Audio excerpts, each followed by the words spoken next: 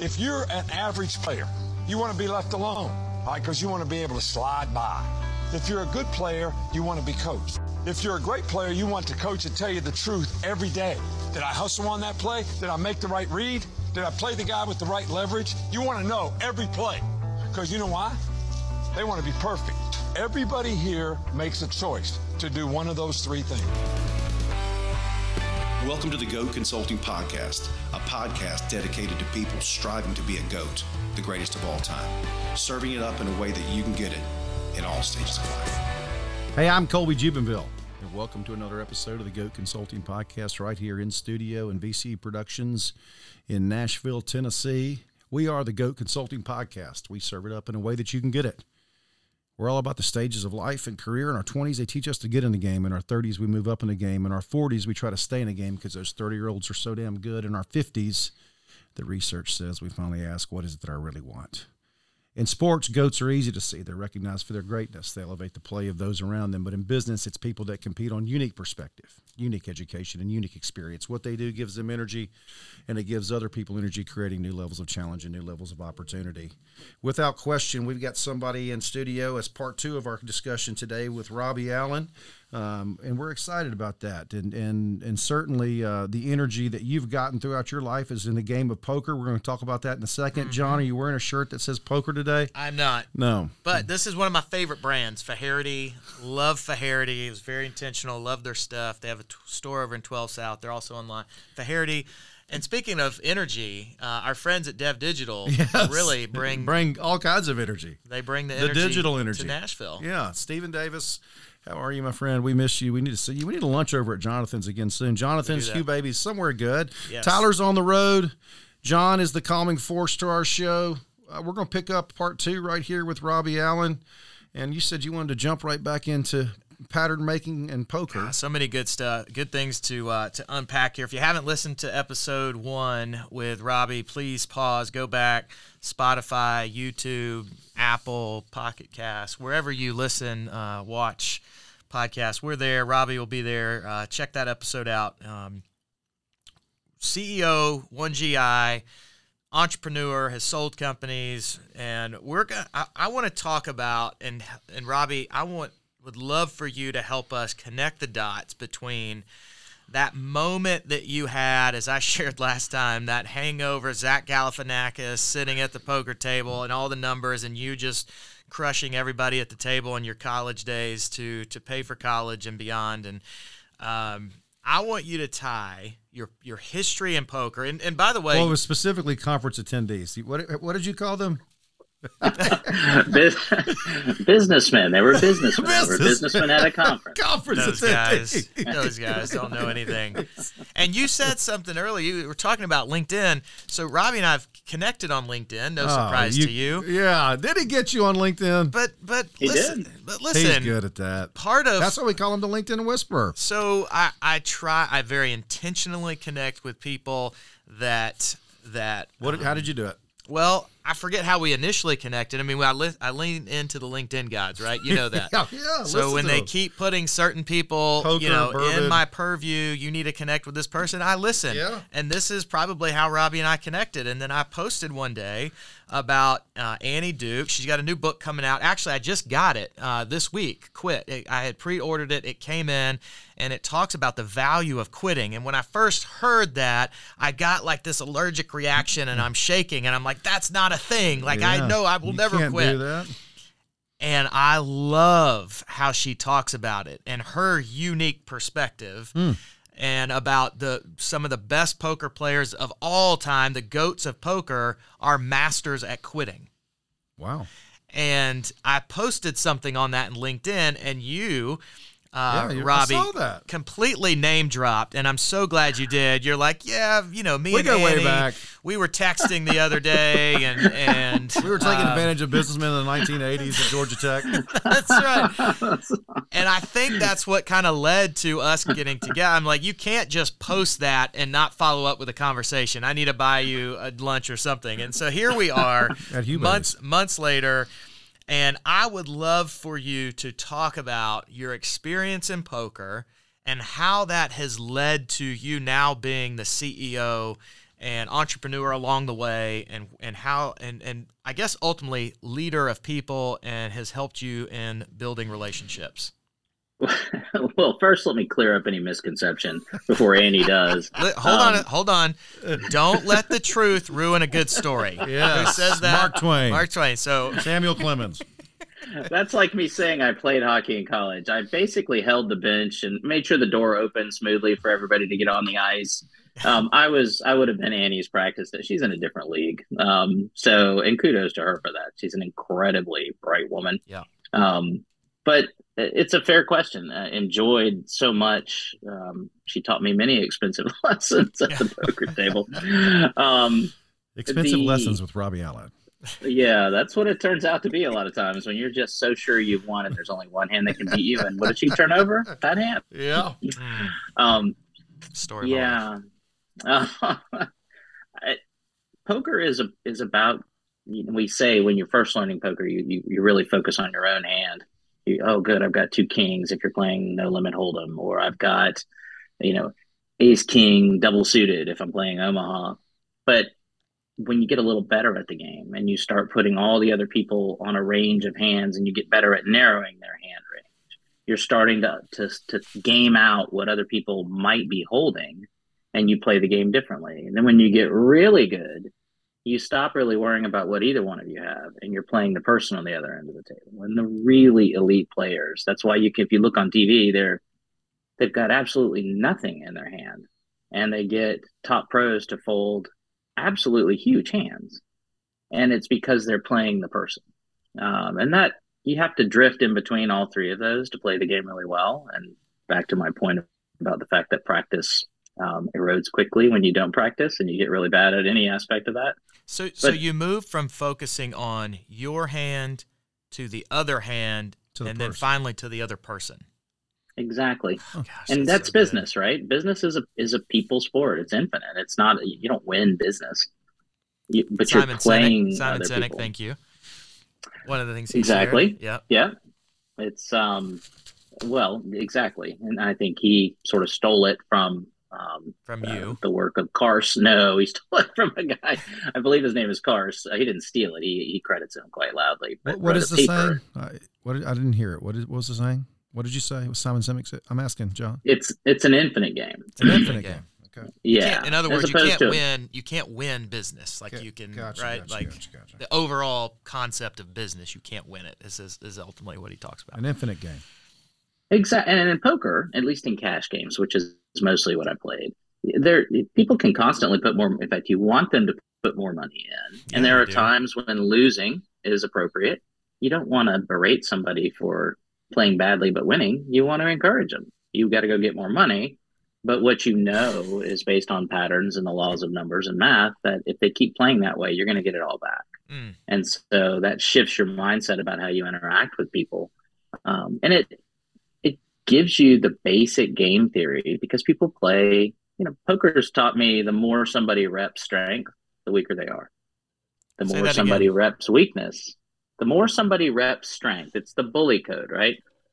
I march in swinging like I'm a Navy SEAL in the bar, and I've got my Navy SEAL shirt on and a tattoo and a hat that says, I eat terrorists for breakfast. I'm probably terrified of everything walking around, because the only Navy SEALs I've ever met, you would never know that they were a Navy SEAL. Yeah. Can I pause? In any form or fashion. Can I insert something there? And I mean, everything coming out of you, Robbie, is fascinating. It could be a whole episode on its own, right? But I connecting this back to Simon Sinek, I mean, he shares this great piece around the Navy SEALs where he talks to one of a Navy SEAL who also teaches, and he asks him, what makes, is there a consistency that you see, like what kinds of people make it as a Navy SEAL? And he said, well, I can more easily tell you who doesn't make it.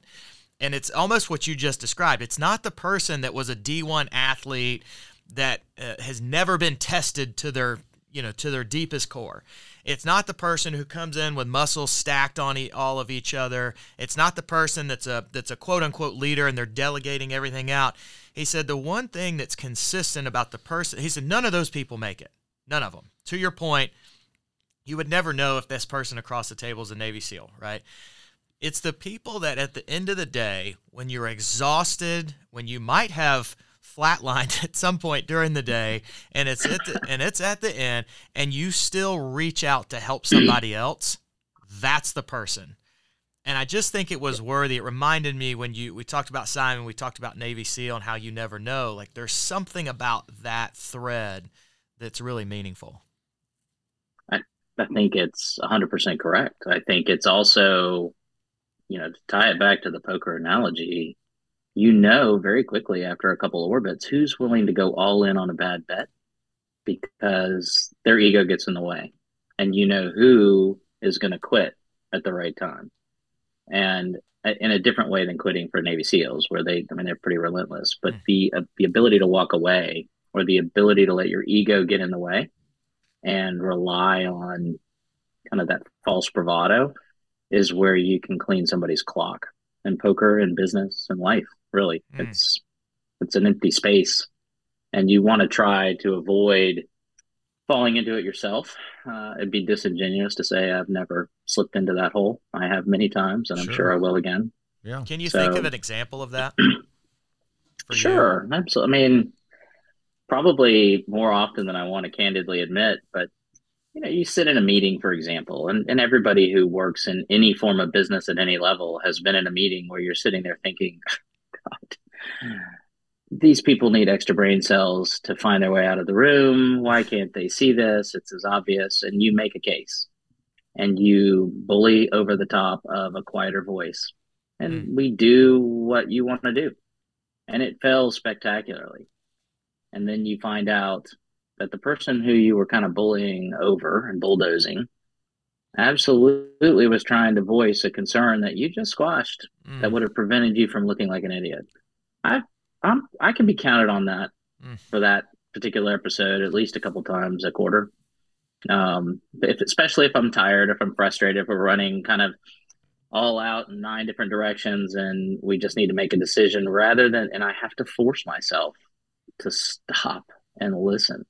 How do you become aware of voices? It? Because I can relate to what you just shared, and oftentimes it takes somebody like my wife or somebody with my kids, right? Where it's like this intervention of helping me, and my hope is I can continually become aware of it myself, right, without having somebody else weigh in. But we have blind sides, right? And I feel like I have really great blind sides, or people that you do a podcast with. Yes. Everybody has blind sides. One of my tricks is I don't invite.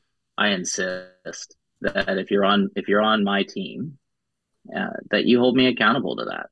That you, no matter where you sit on that team, that you feel absolutely free to kick me under the table, raise your voice, remind me. And sometimes I think they just enjoy watching me fall spectacularly, and it's a good little laugh. But on the big stuff, as you build trust, they'll start to pick you up and say, "Hey, I think Sally's trying to say something at the end of the table. Why don't we give her another minute?" One of the things I heard you say recently was almost all of the time, the nicest guy at the table is the sucker. Can you talk about that? And you were referring to poker, but I'm just curious again how we might translate that to the world that in business. So I think it's actually a fallacy. When I think about nice guys at the table, there are 2 different kinds of nice guys. One nice guy is the sucker. They're just talking. They don't really, it's a form of compensatory mechanisms to cover up insecurity around not really feeling solid in the game. Just like pulling a hoodie over your head and putting on dark glasses and trying to shrink away into the chair and hide as though nobody sees anything you do and you've got giant headphones on your ears. They're both compensation mechanisms to not let somebody see what's going on.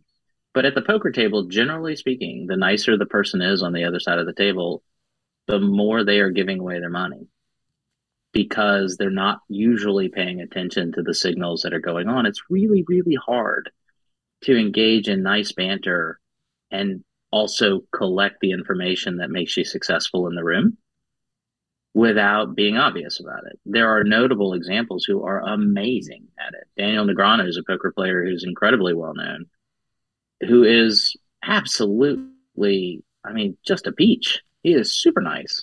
It's not that he can't get frustrated, but he's incredibly gifted at listening to what you say. And that he uses that information. If you're an accountant, he knows that you're generally a little bit more risk averse, and he listens, asks kind of what you do, and people just tell him everything. And it makes me smile because he'll have people talking about he'll tease out risk strategy and what they do with their banks and what kind of investment. And meanwhile, he's scraping pot after pot. Does poker face mean the same thing that it did 20 years ago, 30 years ago, 40 years ago that it does today? Has this idea of poker face changed? Like, does Lady Gaga and Robbie Allen see them as the same thing? She has a song. Oh, I know. I know. Yeah, she and I are one and the same. Same level. She's on the top 5. It's totally different. It is. The modern game. Yeah, the modern game. I think the biggest lesson in poker, as I watch the younger generation come up now and the game has changed again, is they generally play pretty authentically. And so I think to who they are. And that's Daniel's point. Look, I'm a nice guy. I want to know about people, but I'm going to use that to my advantage the way that anybody else would use sunglasses and being silent. That's who I am. Yeah. So I need to learn how to play the way that I am. And I think that may be the most valuable piece of advice that anybody's ever given me is you got to figure out how to make it your own. You got to play the game in you, not as Daniel Negreanu or one of the more reclusive players out there. I'll not name names. Learn how to play the game with who you are. Yeah. Is that how you would say it? That is. Yeah. You got to come to the party as you. There's no costumes. Brene Brown, and we've talked about her, but she did a study years back on the Fortune 100 companies, and she said the biggest consistent thread that I heard from the C-suite, the CEO specifically, was we have a nice problem here. And she goes on to talk about the difference between nice and kind and the difference between the two, right? And how we defined nice in such a way, maybe not unlike what you described, right? Like nice is not telling you that, even though you ask me as a part of your leadership team to say, hey, I generally screw it up this way. Or if you see something I want you to bring it. Nice is like, I'm just going to be nice and not share that with you. That's unkind, is what she would say. Maybe you can call it nice, but it's not kind. We have a nice problem here, not a kind problem, right? Or we have a kind problem. That's 100%. Nice is absolutely just not being able to have healthy conflict. Yeah, yes. or avoiding it entirely because you want to be not. But yeah, that's a huge problem in companies today. Absolutely. It's we can define it by a lot of terms: codependent, passive aggressive, avoidant. But yeah, those are all other synonyms for nice in the corporate world. Absolutely. I love that you said that. It's you also mentioned that's just so right on the money, man. Nailed it. Yeah. You also mentioned duality and being able to lean into uncomfortable conversations and the yin and the yang, right? I mean, how you've garnered that and what you might call game theory and applied that. How does that play out in your work? I think that we have a different problem in America right now, and the world, actually. It happens in business as well, particularly with young leaders who come up and there's a binary problem. For example, and take an area that should there be guns? If you listen to the political sphere, you're either pro everybody being able to own F-16s and atomic bombs with full automatic anti-aircraft protection measures, or you favor the government doing SWAT team raids on everybody's house to take back all their arms and guns and arresting anybody who possesses such an evil device. And there's no other option. And that's it. Right. Right. And that's just fundamentally not true. It's not. There's this middle ground that most of us agree on, taking it to a different level, nice and kind. I think most people confuse those two, and I'm a huge believer in kindness. It is probably the most important thing to me in the world, is that I am kind and that we are kind to each other inside of our culture. But again, don't confuse nice and kind. And people can't quite figure out how to take things and tease them apart. There are elements of both in each. And so I'm a big both and guy. If you say, my wife is to the extreme. If you say, do you like ice cream or cookies? She's going to say, yeah, I'm not picking. I like both. Or do you want savory or sweet? Both. Yes. Yep. And so I think now for me, Brussels sprouts and broccoli, neither. I always like that option too. I'd like to have neither in the choice matrix, but that concept comes down in game theory because when you want to drive a wedge between a group of people in game theory, what you do is you make every choice binary. And then you position the choices you want on the side of good, and you position this is how you win elections. Yeah. This is what you should be afraid of, and this is who you should blame. This is exactly right. This is what's wrong. Here's who did it, and here's who's going to fix it. Me. And when you think about, if we're taking that practically to the audience, and they're saying, what's the takeaway for me for duality and game theory? It's really about leaders and managers get paid to solve problems and make decisions. I mean, what you're really talking about is how they solve problems and make what decisions they make. Is that right? I think I would take it a step further. I think managers do that. Yeah. I think leaders have a different job. Their job is to inspire people to think, hold, and do things that they didn't really know they could. Okay. And so I think in a leadership job, it is your role as a leader.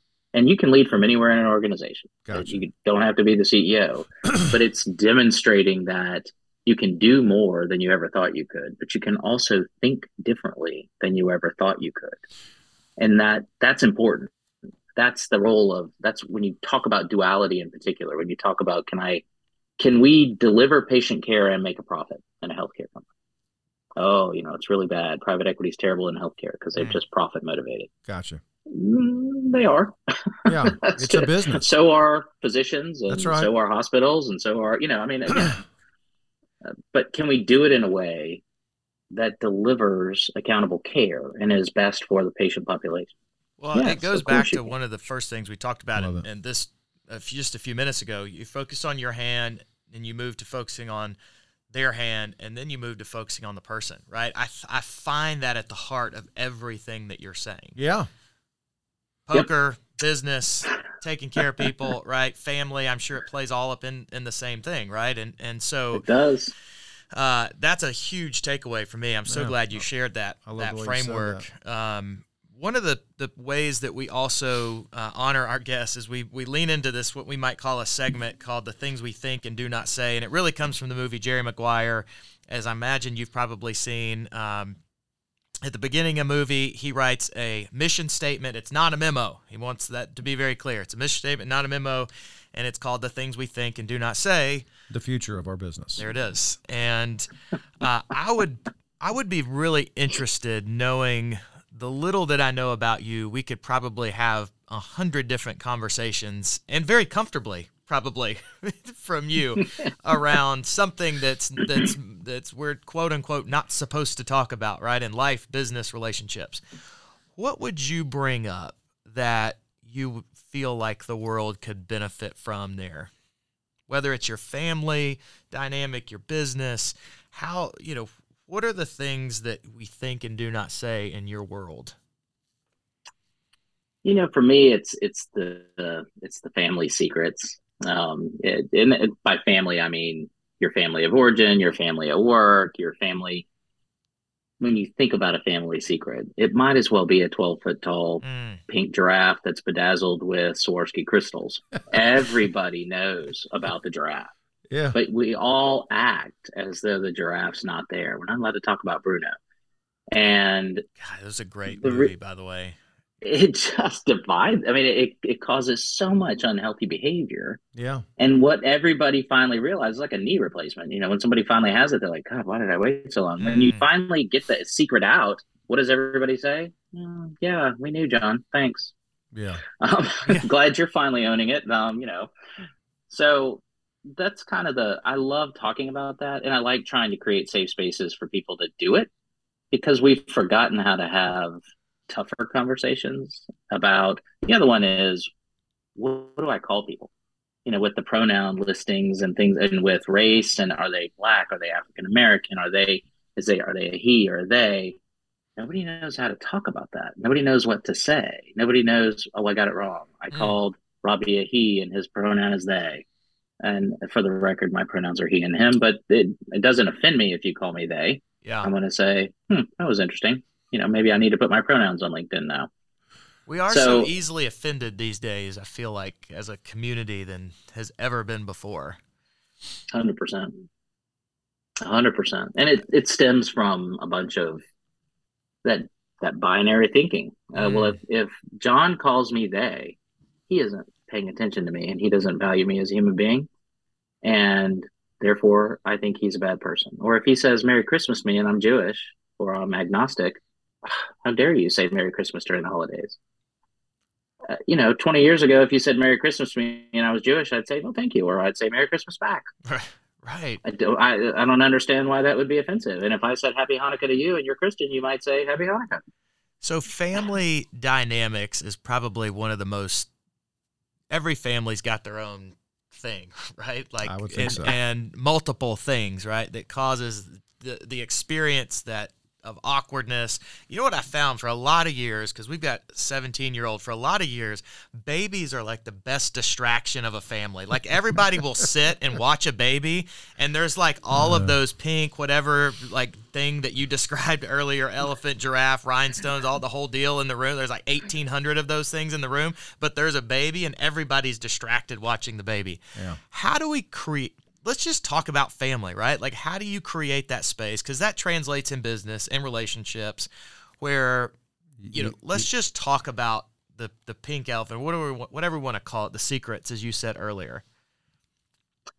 Yeah, I think, one of the things that it's a silly test, but when you think about these sacred cows that live in families that become family secrets, they don't usually start out as a family secret. They start out as a point of conflict or a point of embarrassment, or, dad drinks too much, but we don't talk about that, or, whatever it is.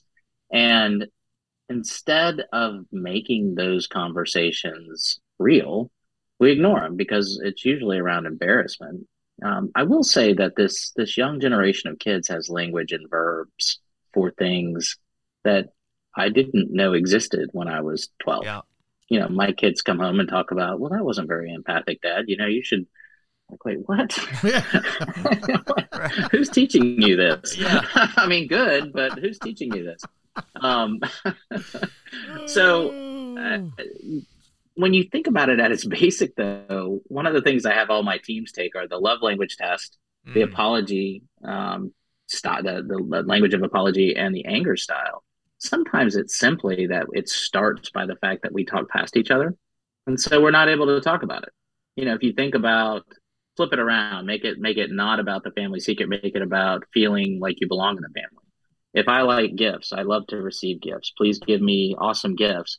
I'm going to demonstrate to everybody in my family that I love them by giving them gifts. My son might not care about gifts at all. He wants me to go to the ball with him. Yep. He does not feel appreciated.